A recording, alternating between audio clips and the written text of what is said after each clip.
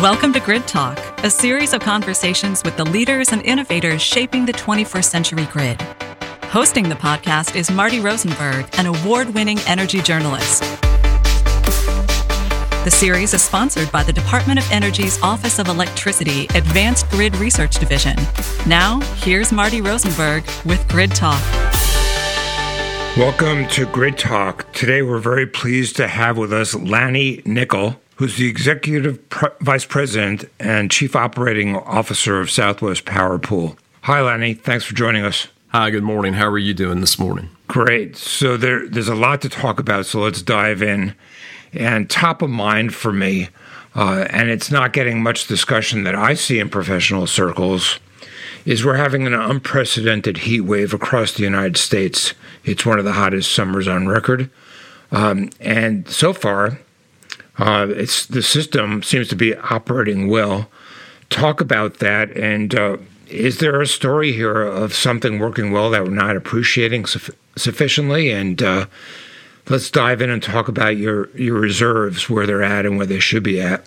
You bet, and it has been a fairly hot summer for Southwest Power Pool. I don't know that it's been quite as bad in our footprint, which covers 14 states across really the middle part of America, and beginning from the northern part in our Canadian border all the way to Texas, the northern part of Texas. And so, in fact, comparing this year to last year, we actually set our all-time summer peak last year.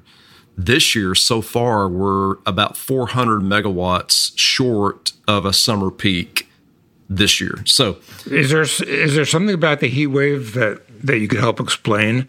Because all the records are falling all over the country in terms of the hottest June, the hottest July. Is it just the way the heat is hitting? Is it not late afternoon? What's going on?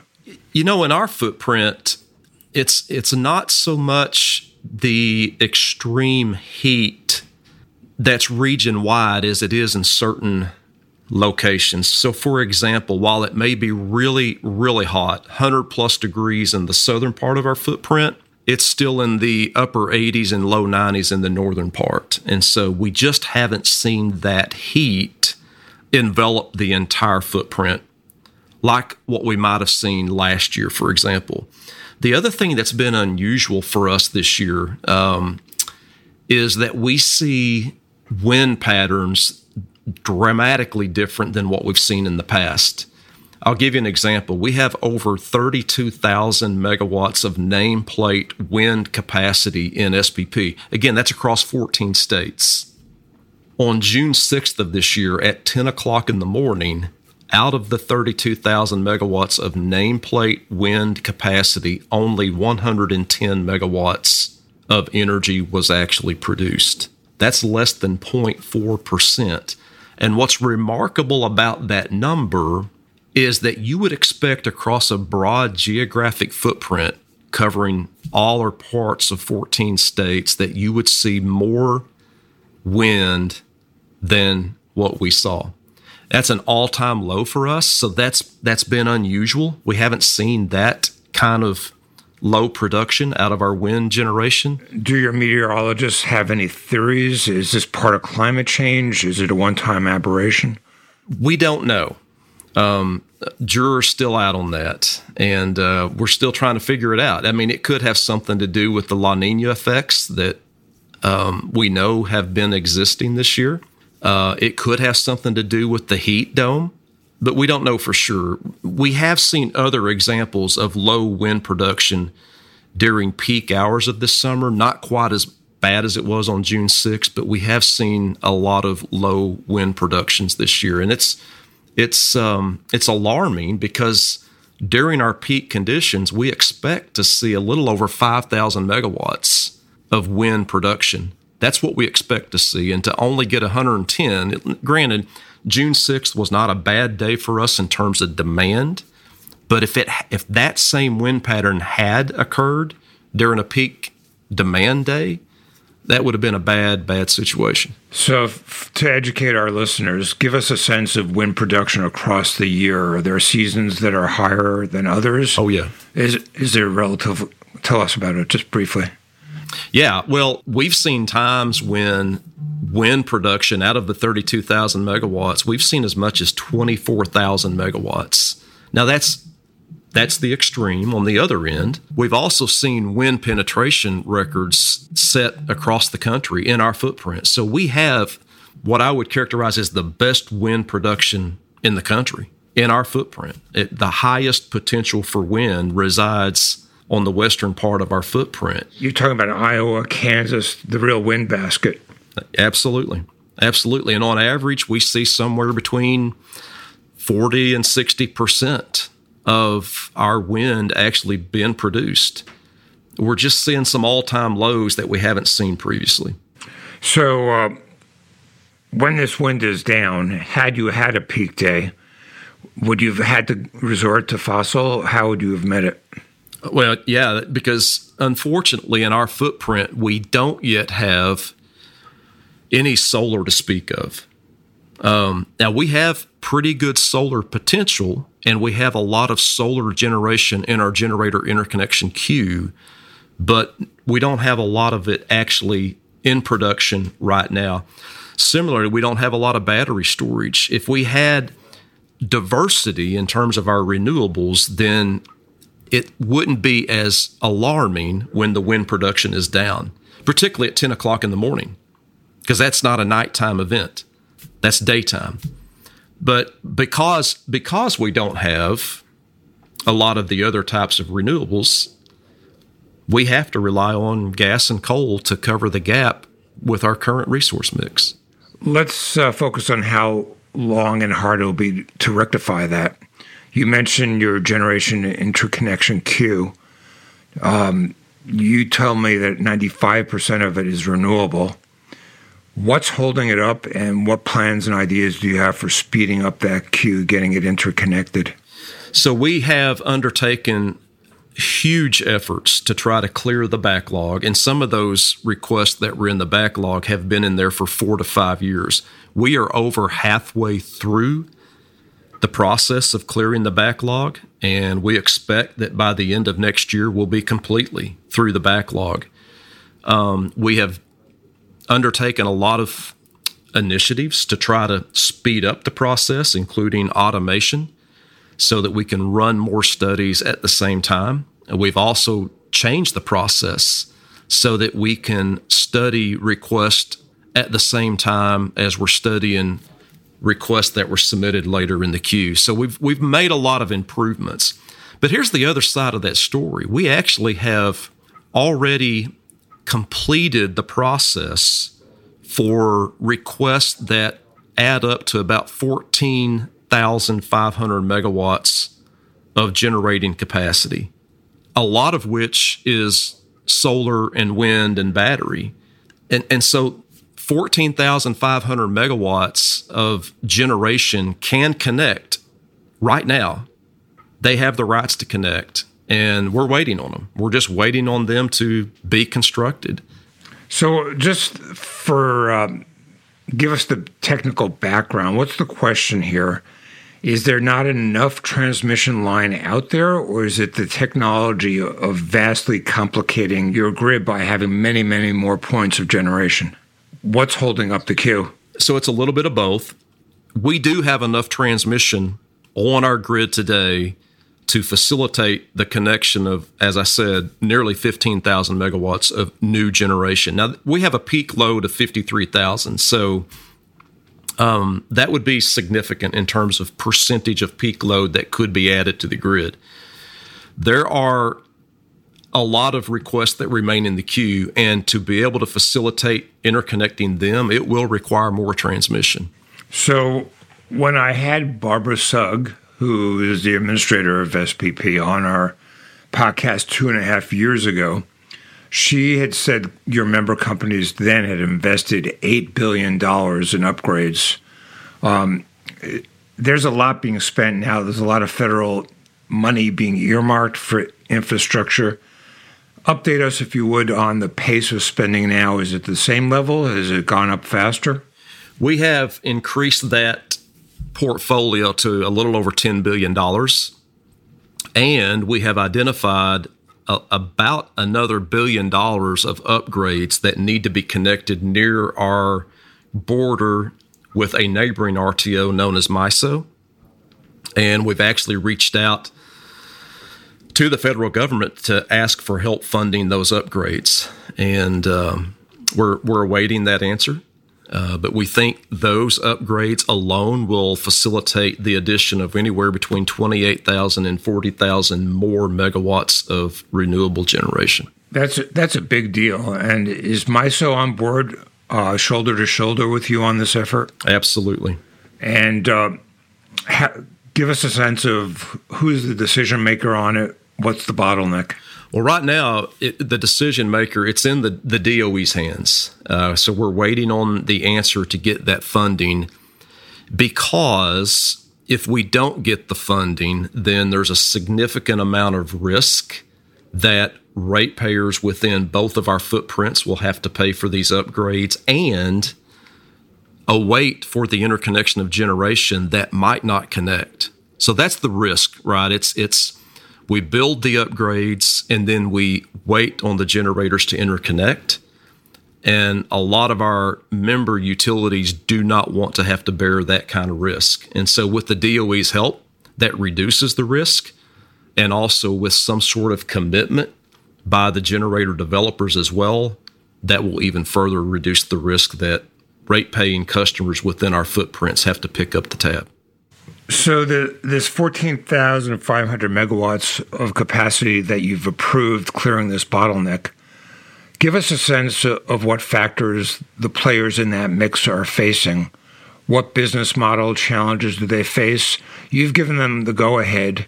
Just practically, what's holding them up? So we've heard a couple of different explanations. One is just supply chain.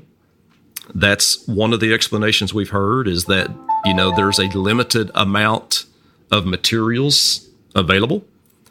There's a limited amount of capital that is available to be invested in these projects.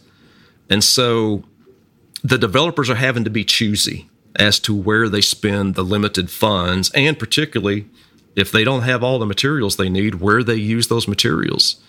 I'll tell you, across the country, among the RTOs and ISOs, there's 260,000 megawatts of generation that have the right to be built, but aren't being built. So SPP's share of that is fairly small, 14,500 megawatts out of 260, but that's a big, big number. This is predominantly solar, would you say, or solar wind? I don't know the breakdown of that number. I would say predominantly it's going to be renewables, battery, wind, solar. That would be the predominant part of that number. So has there been any high-level discussions with Biden administration officials, Department of Energy, look at this number? What does it take to get this thing deployed? Because it would have a huge impact, would it not? It would have a huge impact, and I don't know. I'm not aware of that number being shared with the administration and any request for assistance being made. I will tell you, though, that, again, the other part of the story, I talked about supply chain, I talked about limited capital.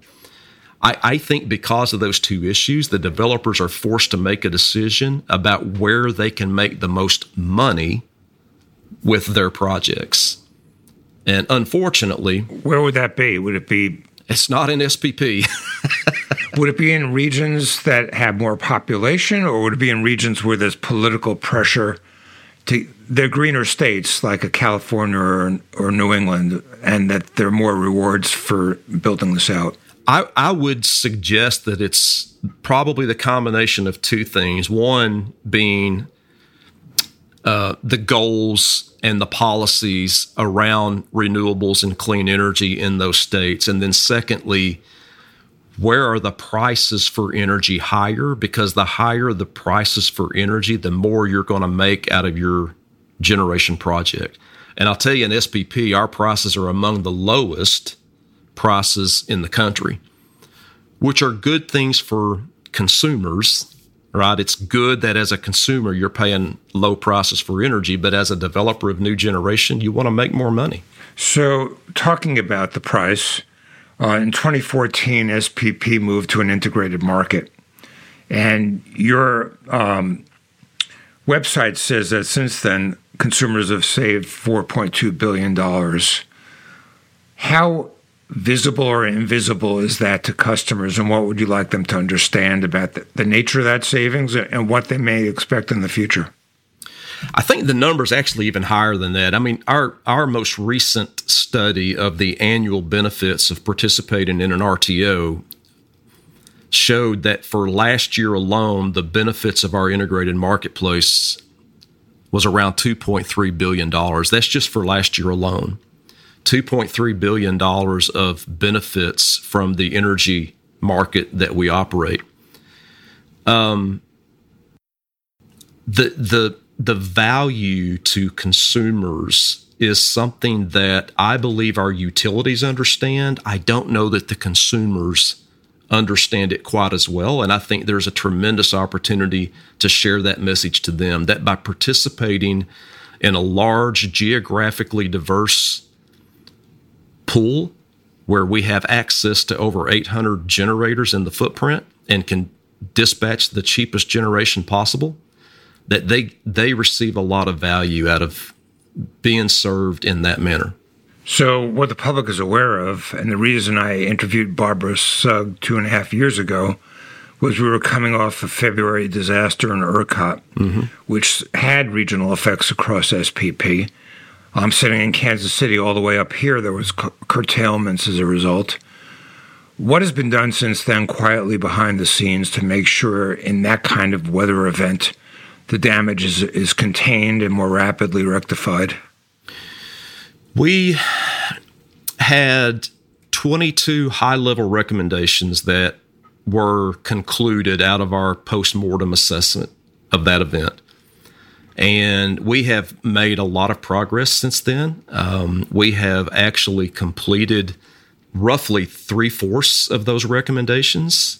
The more obvious recommendations that have been completed are those around communications.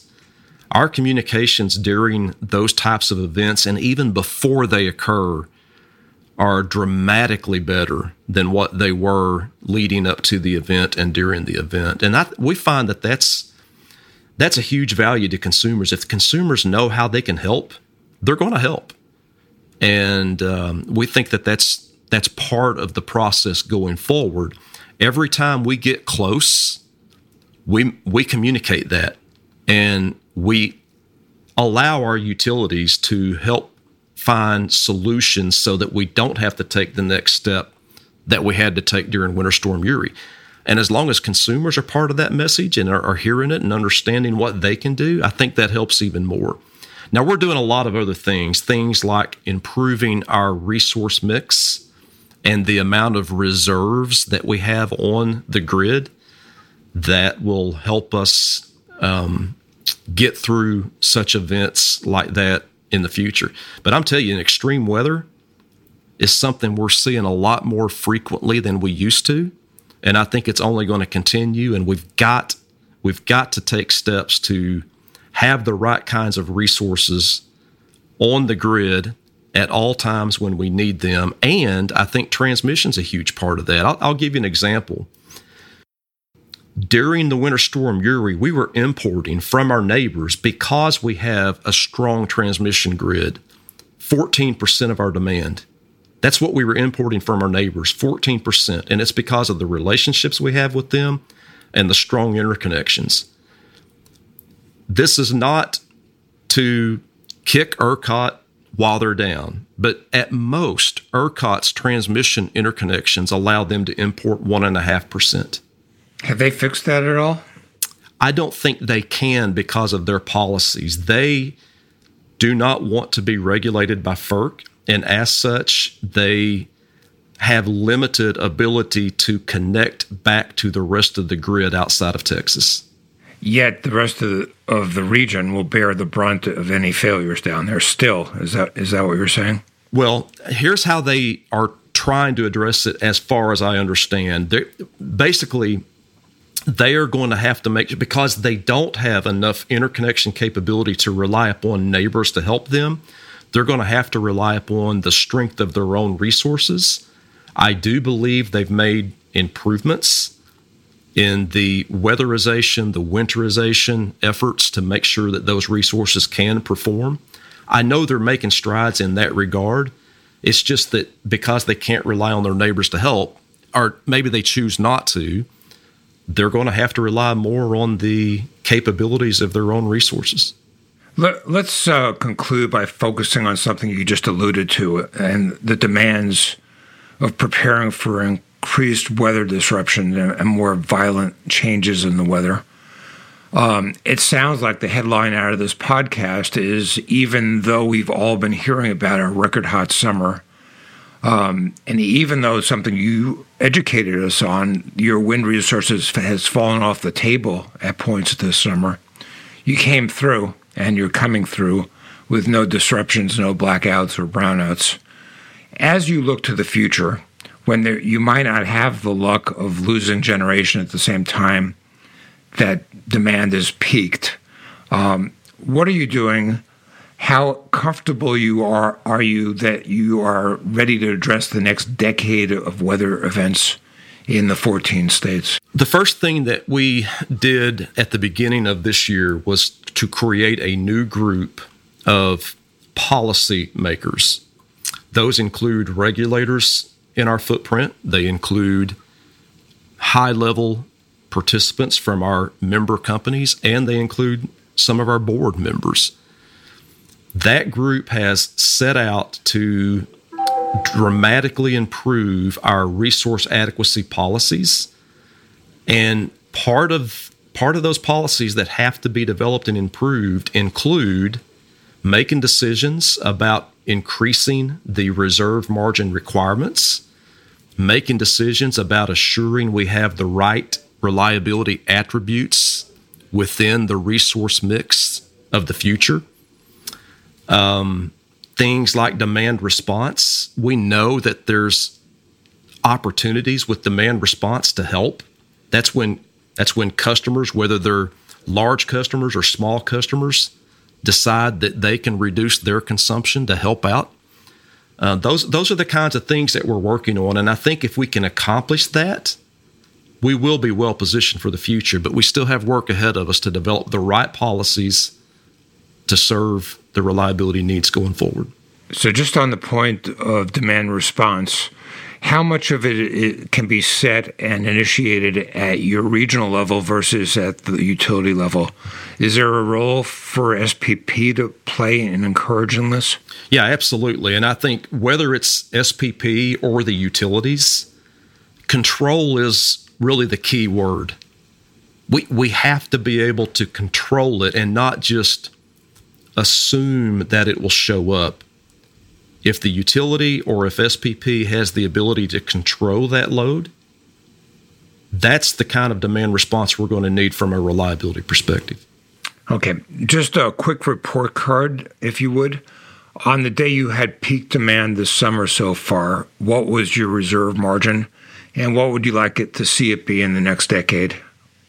We had about 2,000 megawatts of what we characterize as headroom. That's close, because that means that you can have a couple of contingencies and the headroom goes to zero. So as a percent, express that as a percent. That's about 5%. Is that something you're comfortable with? Would you like something closer to 10%? I would like something closer to 15%. Okay, so your system was stressed this summer. It was stressed, absolutely. And do you have strategies and plans in place to give you confidence you'd be at a 15% margin? We do. Going forward? We do. We're still working on developing those policies that will better assure that the 15% that we expect to have actually shows up in real time. But we are working on those things. My last question to you is, you've been with SPP, according to my calculation, 26 years. How would you characterize what it's like today versus your entire career there? That's a great question. And I'll tell you, I'm more nervous now than I've ever been in my career. That's how I'd characterize it. Would you say there's a high level of excitement and satisfaction that goes with that? There is. I love what I do. I've always loved what I do at SPP. And, despite the fact that it's more challenging, despite the fact that I find myself waking up in the middle of the night, not being able to go back to sleep, I still love what I do. We're serving the better good, and we're bringing renewables to bear, and we're doing so in a reliable way. Thanks, Lanny, for joining us, and have a good day. You bet. Thank you very much. We've been talking to Lanny Nickell, who's the Executive Vice President and COO of Southwest Power Pool. Thanks for listening to Grid Talk, a production of the U.S. Department of Energy's Office of Electricity. We regularly convene conversations with thought leaders in the fast-changing electric sector in America and around the world. Please send us feedback or questions at gridtalk@nrel.gov. And we encourage you to give the podcast a rating or a review on your favorite podcast platform. For more information about this series, now in its 4th year, or to subscribe, please visit smartgrid.gov.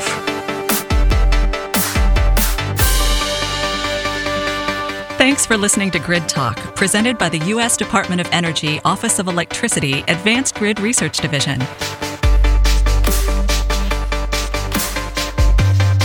Subscribe through your favorite podcast provider or visit smartgrid.gov for more information.